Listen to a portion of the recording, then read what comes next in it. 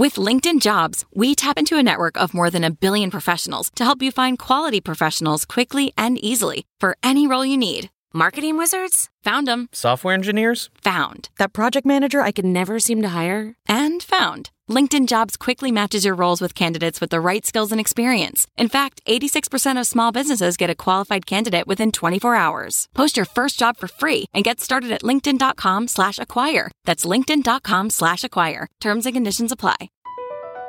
Across America, BP supports more than 275,000 jobs to keep energy flowing. Jobs like updating turbines at one of our Indiana wind farms and producing more oil and gas with fewer operational emissions in the Gulf of Mexico. It's and, not or. See what doing both means for energy nationwide at bp.com/investing in America.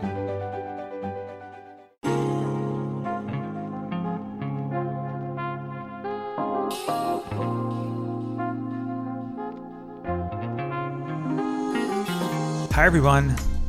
Thanks so much for joining us today on China Corner Office, a podcast powered by SupChina, the New York-based news and information platform that helps the West read China between the lines. I'm Chris Marquis, a professor at the Cambridge Judge Business School, and today we're featuring a recording of a live CEO webinar discussion with two entrepreneurs from the U.S. state of Utah, both about the unique businesses they run and China-focused careers they've developed, but also what makes the state of Utah such a hotbed for international trade. John Garrison went to Nanjing in 1998 to study for a semester and has spent the last 20 plus years working with businesses that connect China and the US, including a number of startups at Goldman Sachs and also as a general manager at Dalian Wanda Group. He most recently co-founded En Route Global, a company that provides in-flight entertainment for Chinese airlines. He works with large air groups in China like China Southern and also Sichuan Air, among another of other smaller companies. Derek Porter leads one of the biggest players in the hair and eyelash extension market called Beauty Industry Group, and he also serves on the board of the Utah World Trade Center.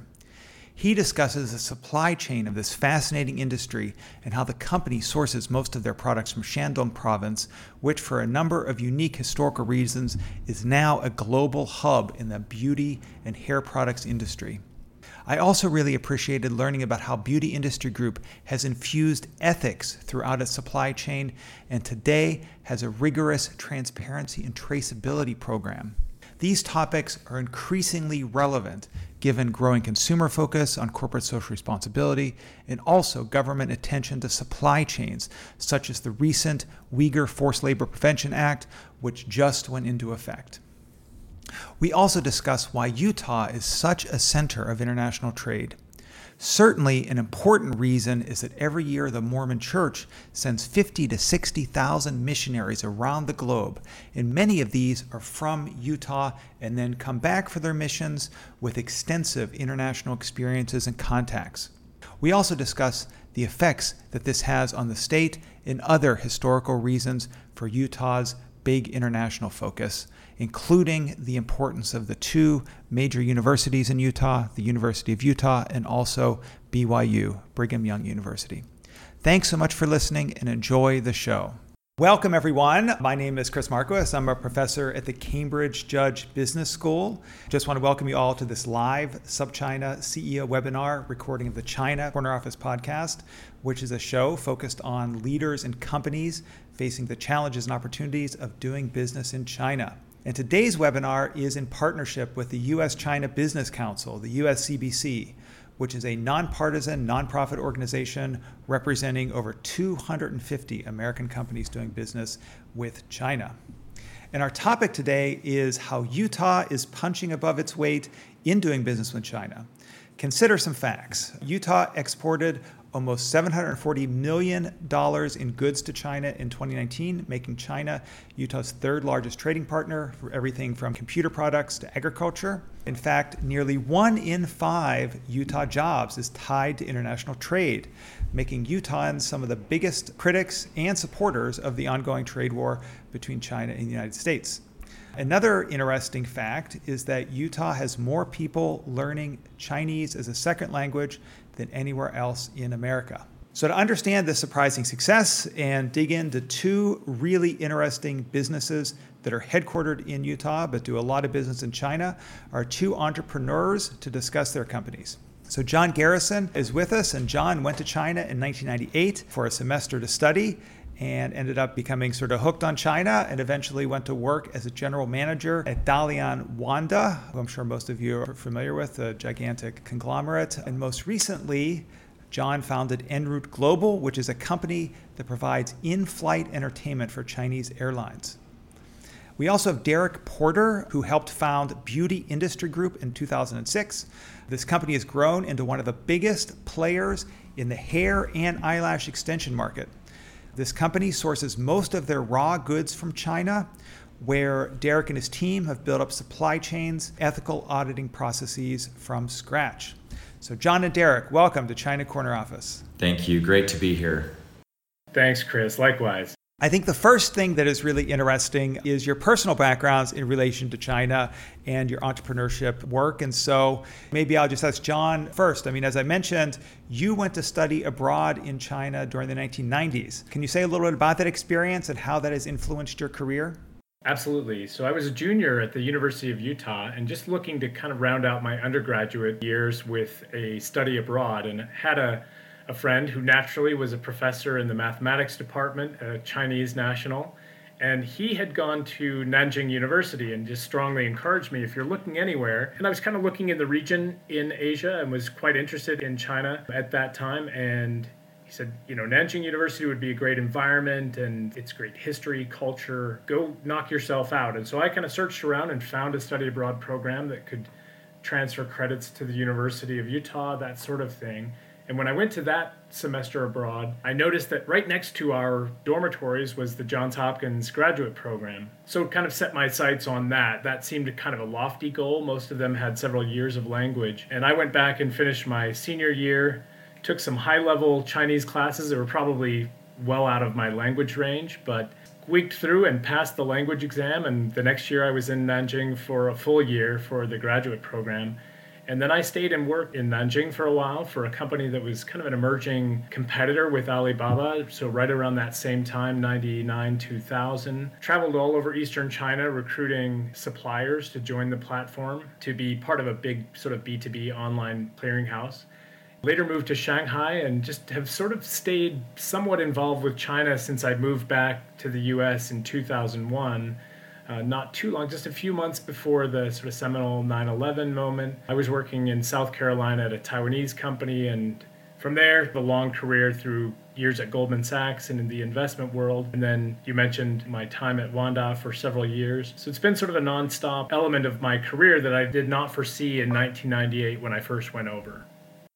Would love to get into the business you've started, also maybe even learn a little bit about your time at Wanda. But first, let me actually ask Derek a little bit about his background and experience in regards to China. I saw that you've taken over 40 trips there, visiting your suppliers and other customers, et cetera. So can you say a little bit about your background in China and how that's affected your entrepreneurship? Yeah, China was really where I got my start for international business. Since then, have certainly conducted business all around the world. Our company now has offices in mainland China, in Qingdao, Shandong province, but also in Australia, England, Germany, Canada, and kind of coast to coast, New York to LA and Miami, and Salt Lake is our world headquarters. My first trip to China was about 15 years ago. And as you mentioned, have now been in and out of that great country more than 40 times. So I've spent a considerable amount of time there, mostly in the greater Shandong province area.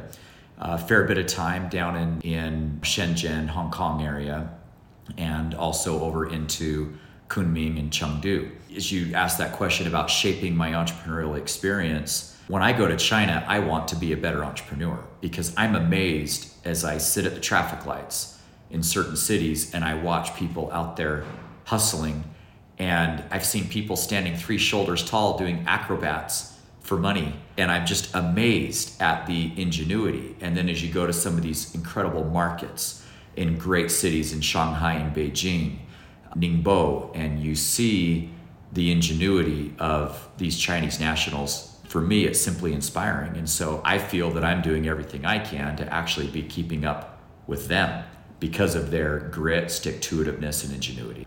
As you built your business, obviously you're interacting with entrepreneurs as your partners and clients, and I'm sure you learned a lot from them as well. But before diving into that question with you, I'd like to go back to John. And you mentioned, you worked for an Alibaba competitor in Nanjing.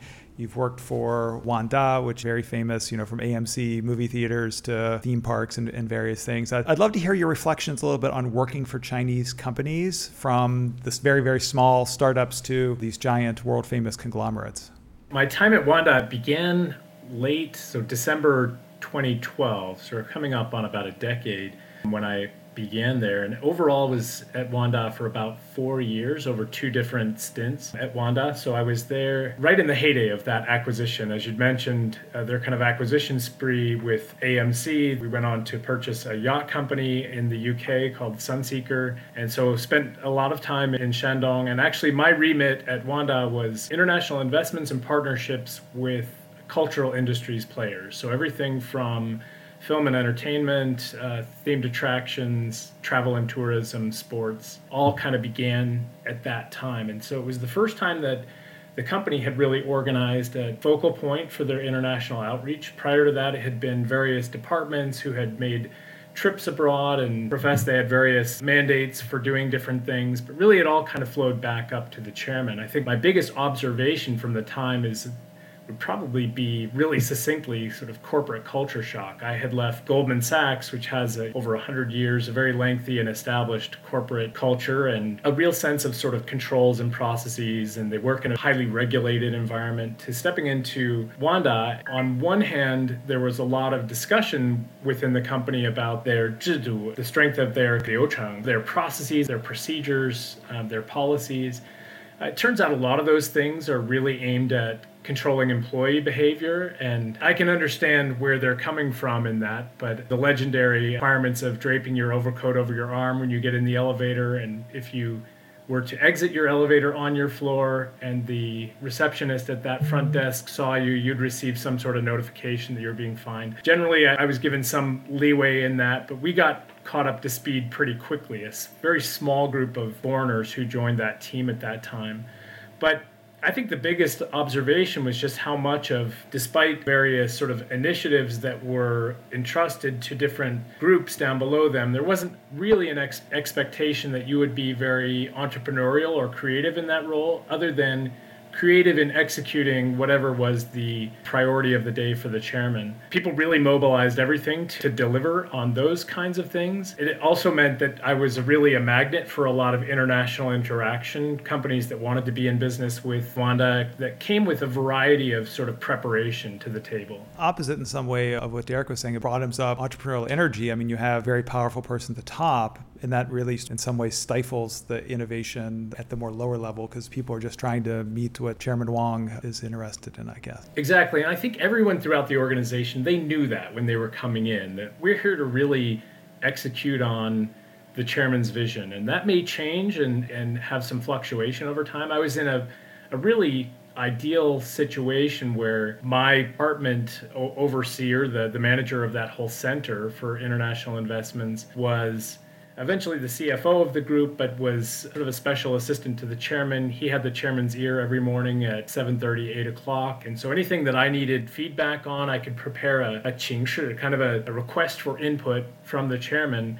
And he would invariably respond and provide direction. So I was in a great position to get that really immediate feedback, and we could really move. There are many other groups within the company that, look, the emperor's far away from where I am, and how do I find out what he wants to do? In the meantime, I'm just going to put my head down and do what my boss wants me to do, and hopefully that's also what the chairman wants done. I want to, though, get back to entrepreneurship expertise that you guys have on the ground. I had never heard, to be honest, Derek, of a beauty industry group before getting to know you, and amazed to learn it is one of the largest hair extension providers in the world, with 13 brands operating in 6 different countries. So when you actually were involved in sort of getting this up and running and some of your early work in China, did you ever envision that it could be this big? And then can you describe a little bit the process of actually how it scaled like this? I did not envision that it could be this big. Prior to this, I had founded and started a third-party logistics company.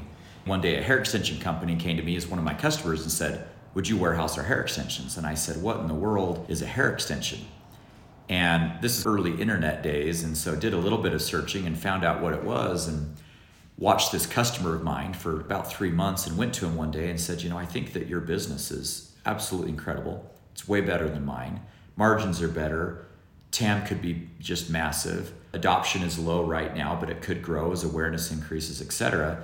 One conversation led to another. He was nice enough to let me come on as an equity partner. And our first Christmas party together, it was him and his wife and me and my wife. And we sat down and he said, what's the biggest we think this thing can ever get? My partner said $10 million a year.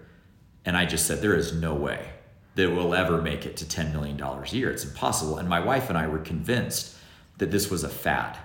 So we gave it 1 to 2 years. Well, 3 to 4 years in, we said, okay, maybe it's not a fad, maybe it's a trend.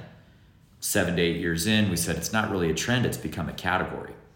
And now as you fast forward and you look, we probably have about 3,500 indirect full-time persons in China that are manufacturing our products. We've got over 500 full-time employees directly employed here pushing the products. We're sold in about 250 distributorships in North America through these 13 brands to more than 165 countries. And what's happened is it's really grown as we have gone and partnered with China, where the collection of raw human hair began more than 100 years ago at near the end of the Qing dynasty. People began to cut the queue off of the head to symbolize some of these great changes that were coming about in China. And being the resourceful nature and entrepreneurial founded nation that really is, they came up with a great way to be able to use this hair, which was wigs at the time, hair extensions, and actually other products such as soaking up oils. I remember the great BP spill in the Gulf of Mexico a long time ago. They used hair to sit on the ocean to help soak up the oil, to try to soak it up in horse feed and a number of other things.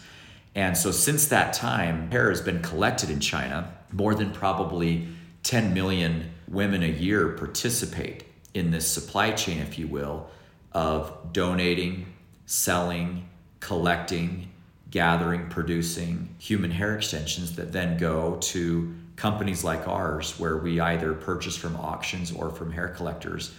Today, it's grown into a large business where we feel a great responsibility to now take this category that has been created and make sure that it's here to stay from a slew of things such as ESG and transparency and traceability, and just making sure that all parties in the supply chain are benefiting. Definitely want to get into this, the traceability, transparency issues, given Uyghur Forced Labor Prevention Act it came into, and that obviously affects a lot of companies in China's supply chain. So I'll be asking you about that in a second, but beforehand, it would be just great to learn a little bit more about the supply chain that you have. So, you mentioned you go to Shandong a lot. I assume that's because you have a number of factories there.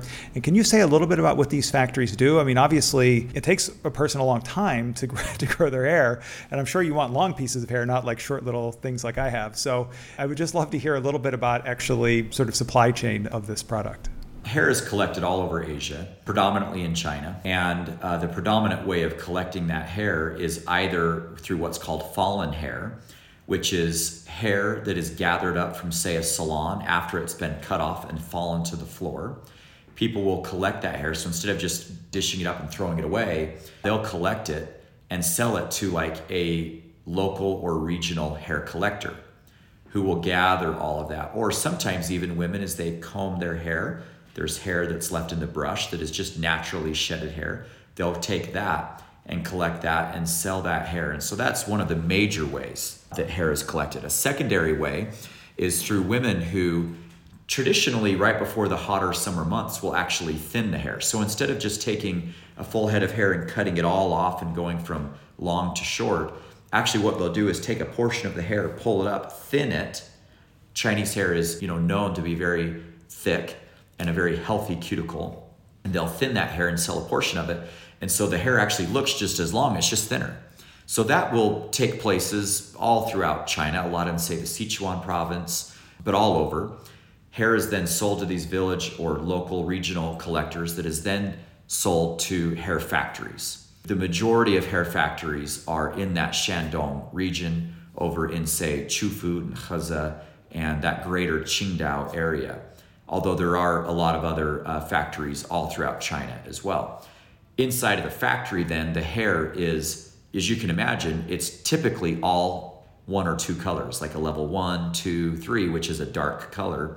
It is then taken, cleansed, colored, takes a process of 2 to maybe 6 weeks to get the color that you want, and it is then applied to a number of different styles and types of hair extensions.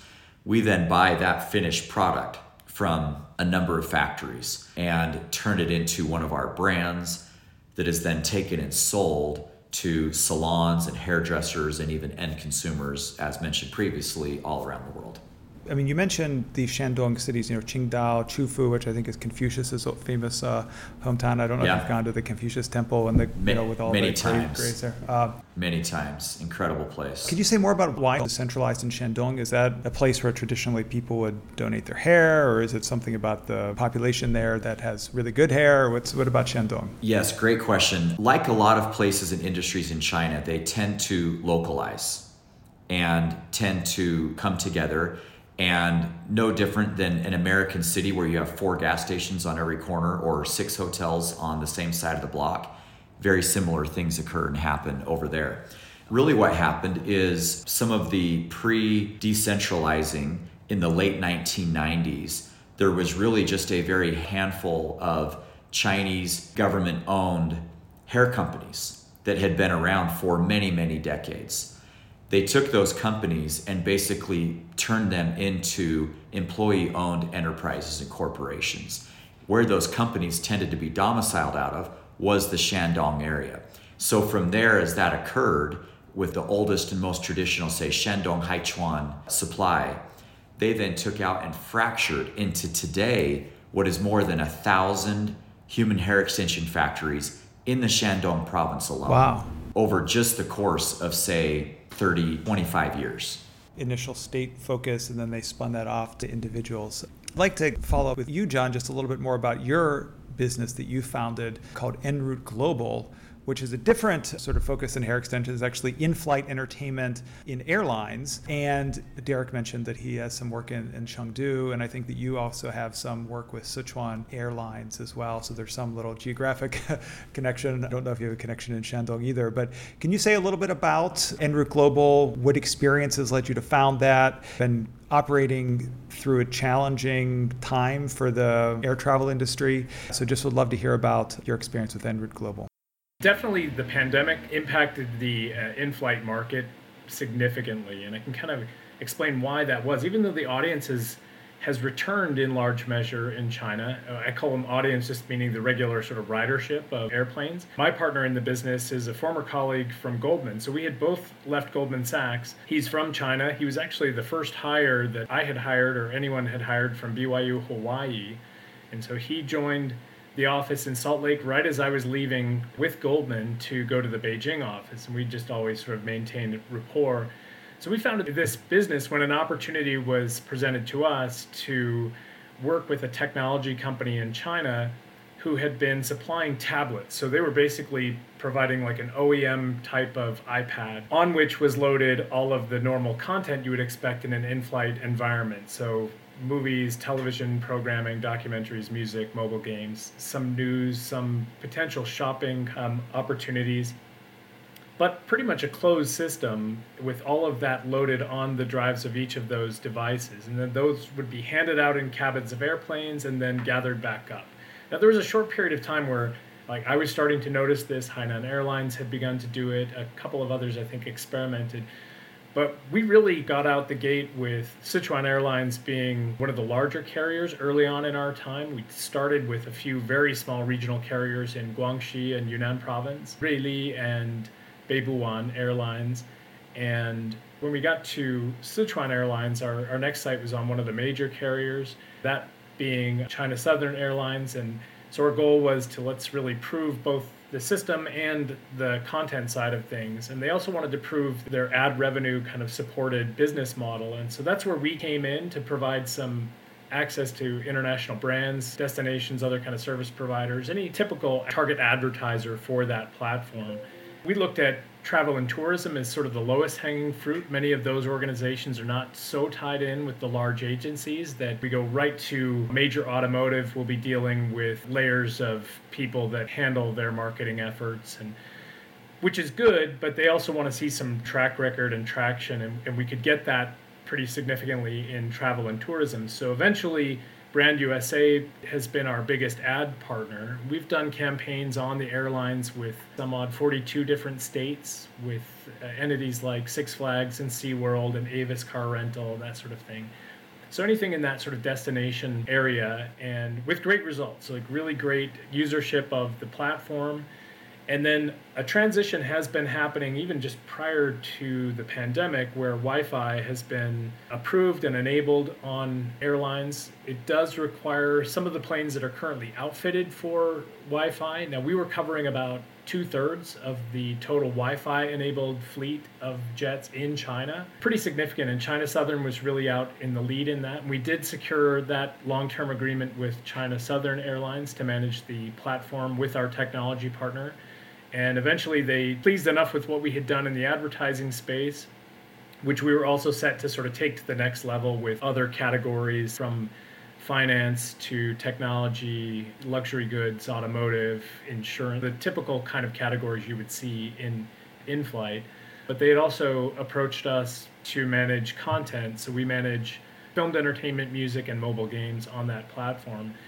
And with that, the pandemic came about, and our biggest challenge has not just been that, hey, we don't have people in those seats. They would eventually come back, but not really a time to be promoting get on an airplane and fly to America during the heart of this pandemic. So a lot of that has been put on hold. And then in terms of getting some equipment upgraded, we've had some issues with both capital, taking a kind of a wait and see approach with our technology side partner, and just access to the airplanes to install upgraded equipment on the planes.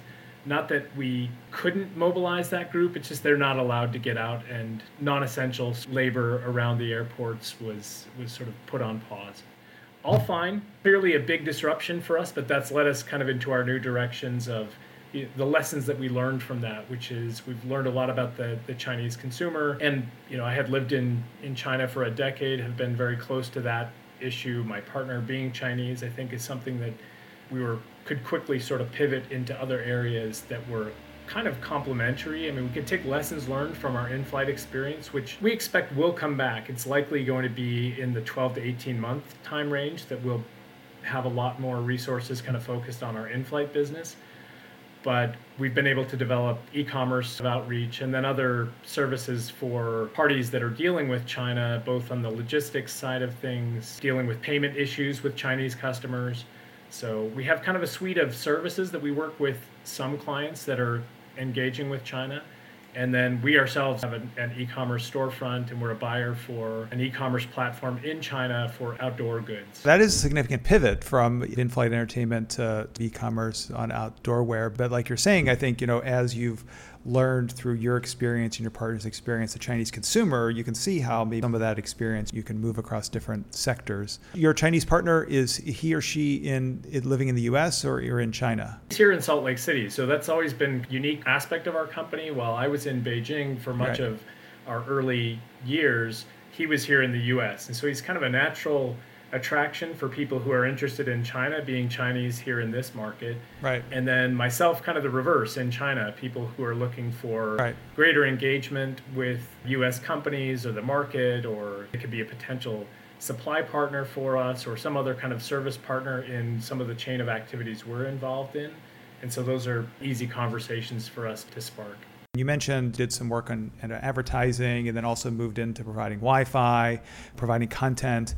Some of those things I'm thinking like Wi-Fi and content, did you run up against any sort of government regulations or government bureaus having to get certain things approved? I know from at least trying to get Wi-Fi in Chinese airports, sometimes if you don't have a Chinese phone number, you have to go get some slip of paper and show them your passport. And I don't know if it's like that on the airplane, what types of controls there are to identify the person.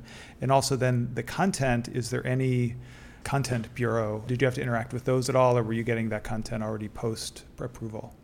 On the content, fairly easy. There is a unit within the airline. So China Southern in particular, they do have a group that clears all of the content. But that content has been cleared already. Our rights partner that we're working with, they're the largest aggregator of like post-theatrical rights for film and television content. So international content, you'd be looking at them. And then the recent emergence of the streaming services has been a competitor in that space. But they have a great library and they still maintain active acquisition of some international content. We do have some limits on what that balance of international versus domestic content should be, which is fine. We have access to plenty of content for that space. So that approval process, luckily we have those entities in place who are responsible for clearance of here's what's going to go up on the platform. On the technology side, there's really no avenue for a foreign company to get involved in delivering Wi-Fi, that kind of telecommunications type. Luckily, that's where our technology partner comes in. They're a company that's a local company in China, registered in Chongqing.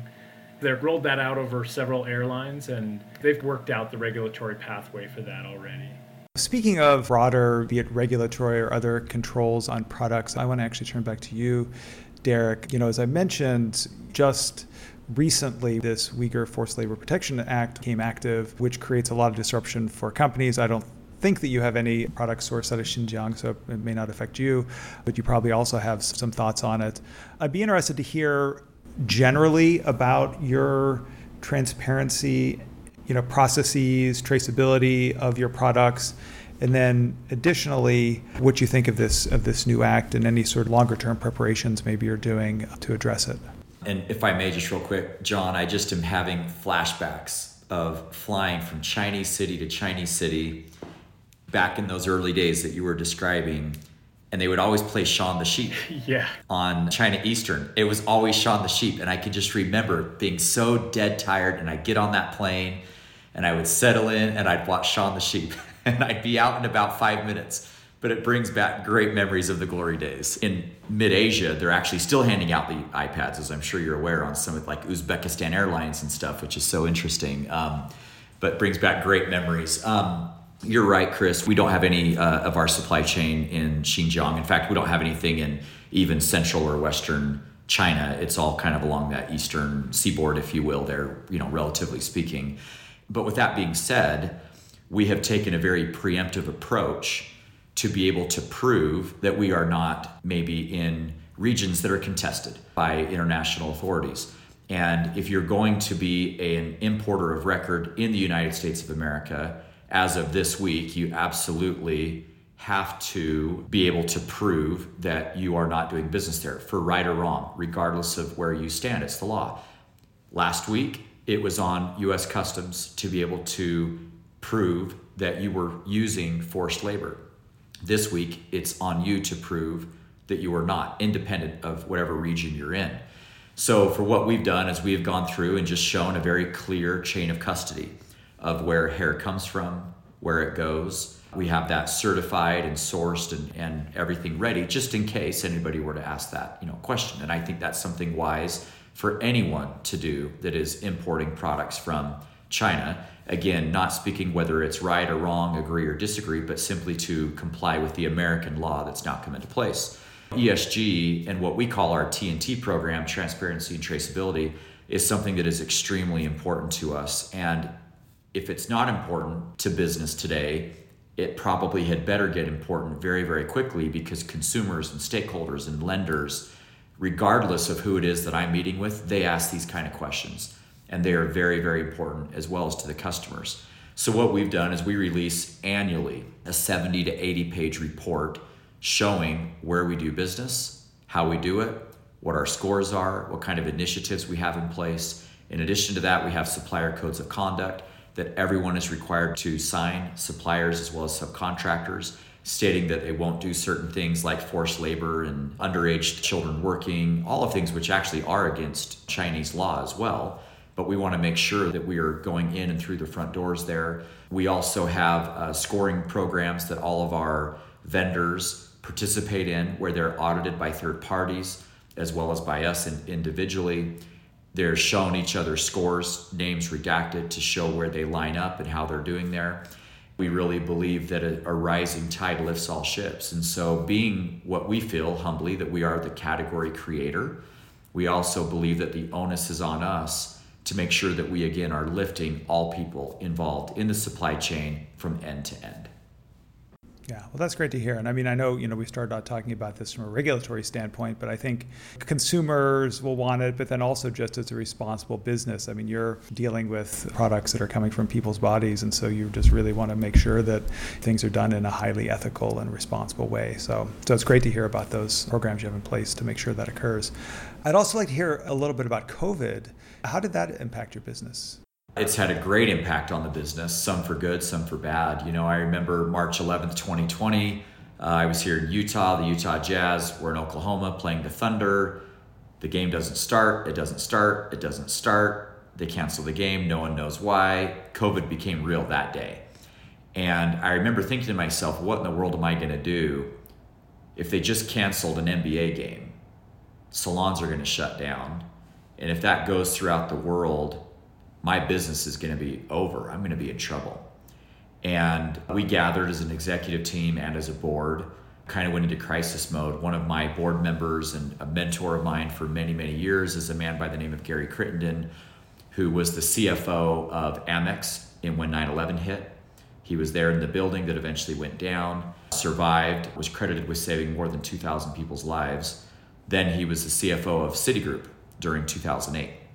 And so we sat down and we built a plan and worked through this and decided what we would do and how we would survive.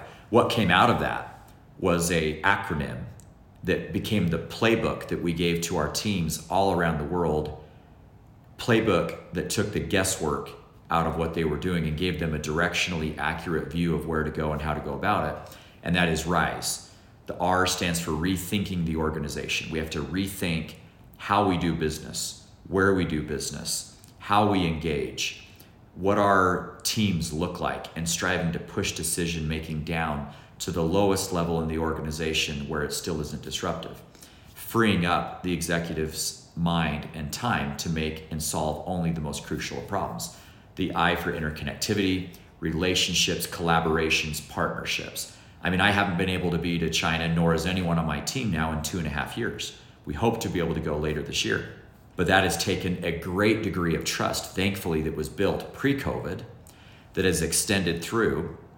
Our way of pivoting was we opened up our own office in China. We've got a team there that now goes out on our behalf. We're in the factories virtually. They're in the factories physically. And we're maintaining and building those relationships. But our relationships with Chinese factories, it has never been more important to have relationships built on trust to be able to get through this. That's the I. The S, speed, agility, simplicity. The E, the power to evolve and adapt. And you mentioned, obviously, your sort of factory partners and your initial thought when the basketball game being canceled is salons, sort of your distribution. Has there been much disruption in your supply chain where it's been harder to get products? Yeah, it's presented a billion different challenges. We've had massive inflation come simply because of supply-demand issues. And as China has taken a very aggressive approach to kind of have a COVID zero policy, really eradicate that, they've closed borders and locked them down pretty tight. There was a lot of hair that would cross across borders and what have you. It also caused for workers to be quarantined on longer times. And so we've seen lead times extend drastically. We have really moved from a just-in-time strategy to a just-in-case strategy. But because of that, we've also seen a bullwhip effect that has come about because of ordering too much and too little and challenges that are there. Quality also, quite frankly, we've seen quality degrade across nearly all of our brands. And I talk about that openly because it's a reality that we're facing. That's because of having less workers, having to do more work on a shorter time frame, and having it be kind of disjointed workflows as compared to what used to occur. And that's had an effect as well. So we're putting in counter measures to be able to combat that, which again directly come from this RISE acronym to be able to help us get through it. But it's been, to anyone, an incredibly difficult period to handle this environment. And there's an old 1980s business term known as VUCA. VUCA stands for volatile, uncertain, complex, and ambiguous. And when you think about the environment that we're in, we are in a VUCA environment. And so the onus comes on the company, on the CEOs, on the entrepreneurs, on the people solving problems to determine how to pivot in a VUCA environment. Interesting. I'm surprised that hasn't come back into vogue more fully, that term. That really does describe the situation we're in. So I also want to mention to our audience, would love to have your questions to pose to Derek and John. So anything that's come up, anything you want to ask about, please put them in the question function, which is at the bottom of your screen, and we can try to get to them. The discussion so far has been really focused on each of you and your businesses, which are just so fascinating and diverse. So it's been really great to hear about that. I know one of the things that we really want to talk about in this webinar is why Utah is such a magnet for international business, why it's had such success. And, John, I'm going to start with you because you had mentioned to us that you have a partner who's Chinese that was in Salt Lake City while you were in Beijing, and now you've come back. I think that's not a natural environment, but it is probably a place you've been in Utah behind you. So I would love to hear, why is Utah such a special place as far as international business is concerned?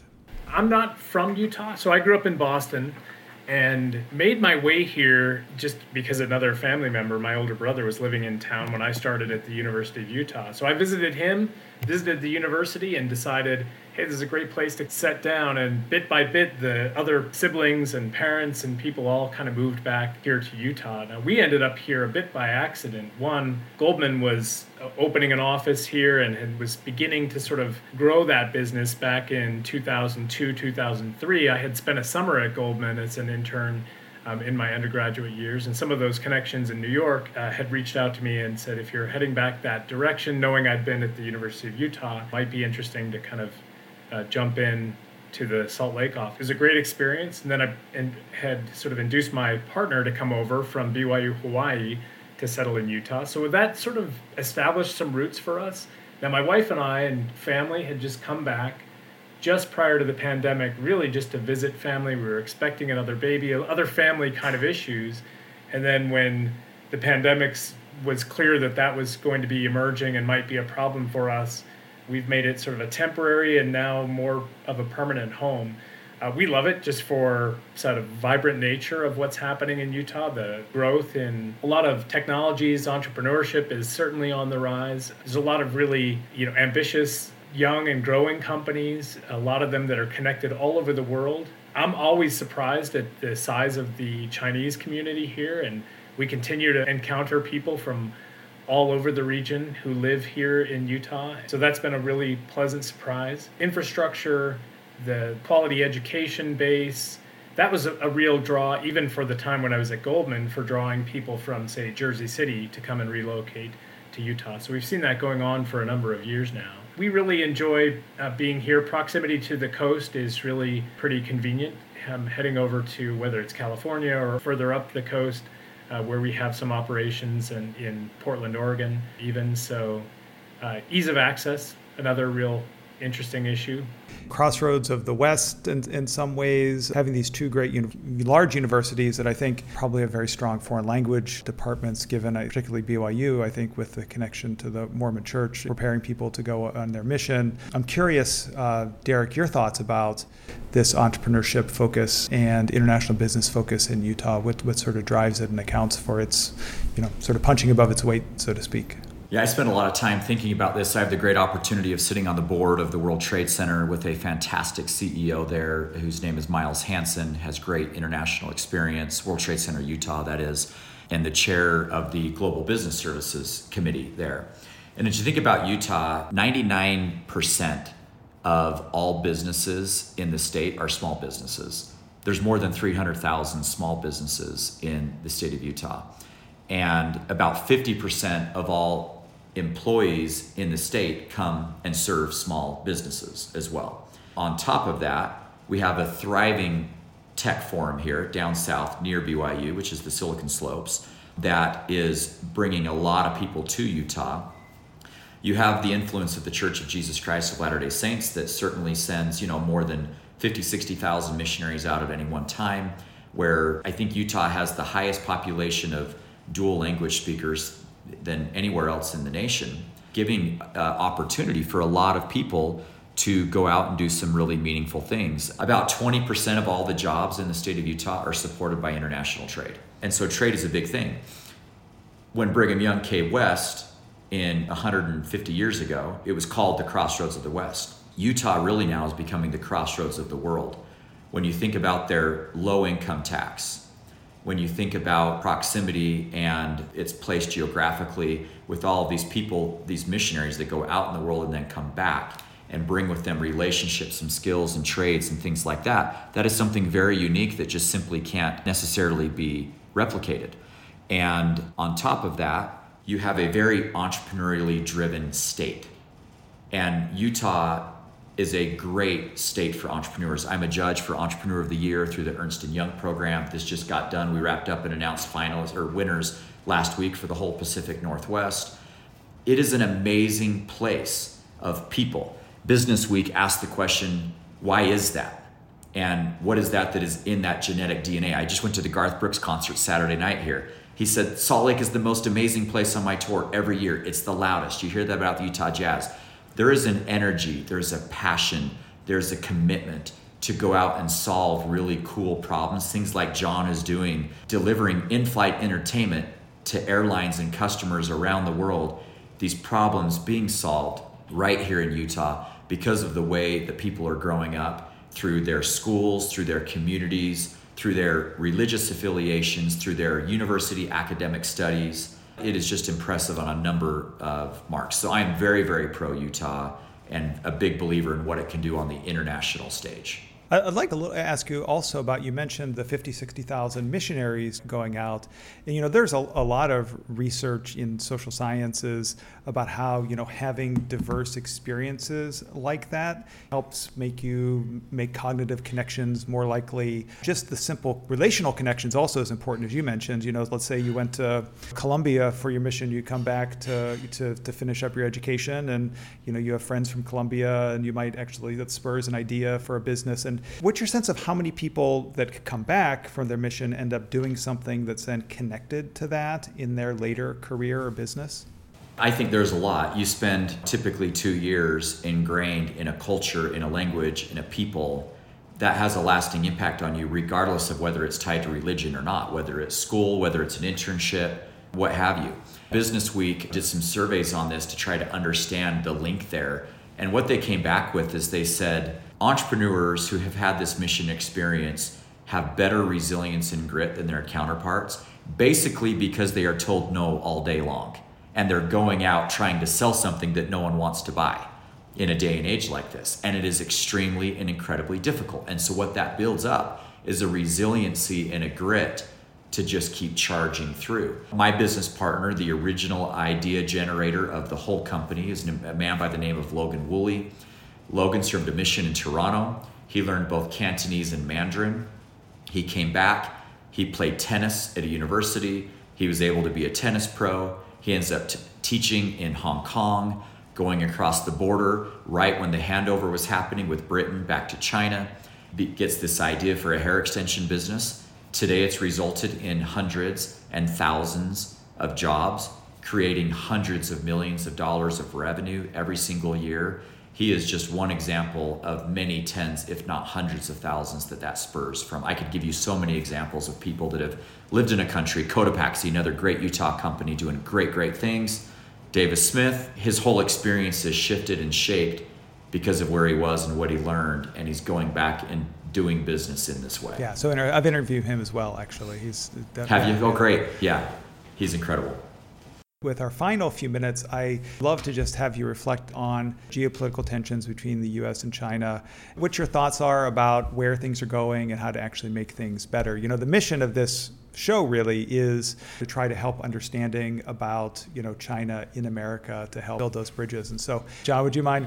Sure. I think my initial reflection is that there's a tension there that has heightened and increased. On an official level, that's very apparent. When we get down into our immediate connection with consumers in China, we don't feel a lot of that. I mean, that relationship, I think, is continuing to grow and develop, and hopefully will continue to deepen. I do think of it sometimes like the line in The Godfather that they have to like go to the mattresses, as they say in the movie, like these things have to happen every 5 to 10 years to clean out the bad blood. Now we've gone like 20 plus years without this moment that we're having.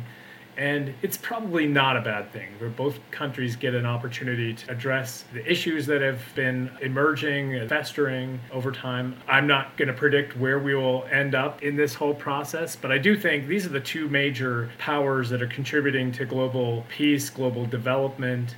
And I trust that we will find a way to play that role profitably. And our engagement is more seamless than it's ever been. The ability to continue to broaden networks has never been as it is. As an example, I was contacted just 2 days ago by a young guy that I had met at AmCham, the American Chamber of Commerce event in Beijing, a few years ago. He's now living in the United States and representing some enterprises from Shandong province. And there were some synergies with things that we can provide some of those enterprises. And they also will open up some avenues for us. And it's easier and better than it's ever been. It's just also the problems are more pronounced and they're more accessible in terms of media and exposure than they've ever been. So I think it's important to kind of look at the bright side. And as an entrepreneur, I'd always say, like, always look at sort of the lessons and the wins that you've had and use those as you kind of tack in new directions. Yeah, that's a good point. I mean, so many of the people I talk to, they share similar sentiments that they're seeing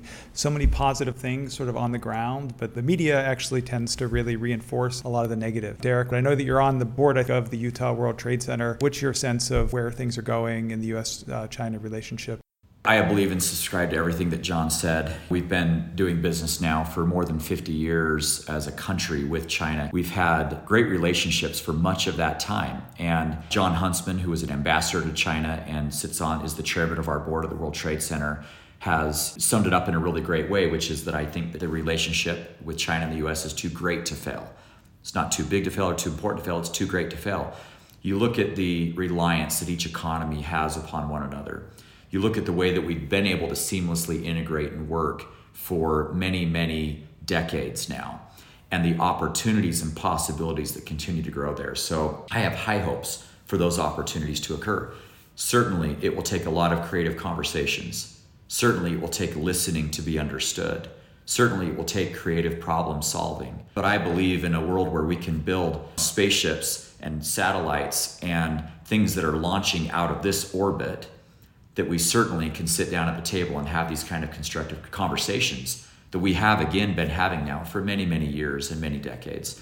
So I'm a big believer in it. I'm not running from China. I hope to be able to get over there again soon and really believe and feel that this is too great to fail. I want to thank you both, Derek and John, for joining us on China Corner Office. Thank you to our audience, and look forward to talking to you all next time. Thank you. Thanks, Chris.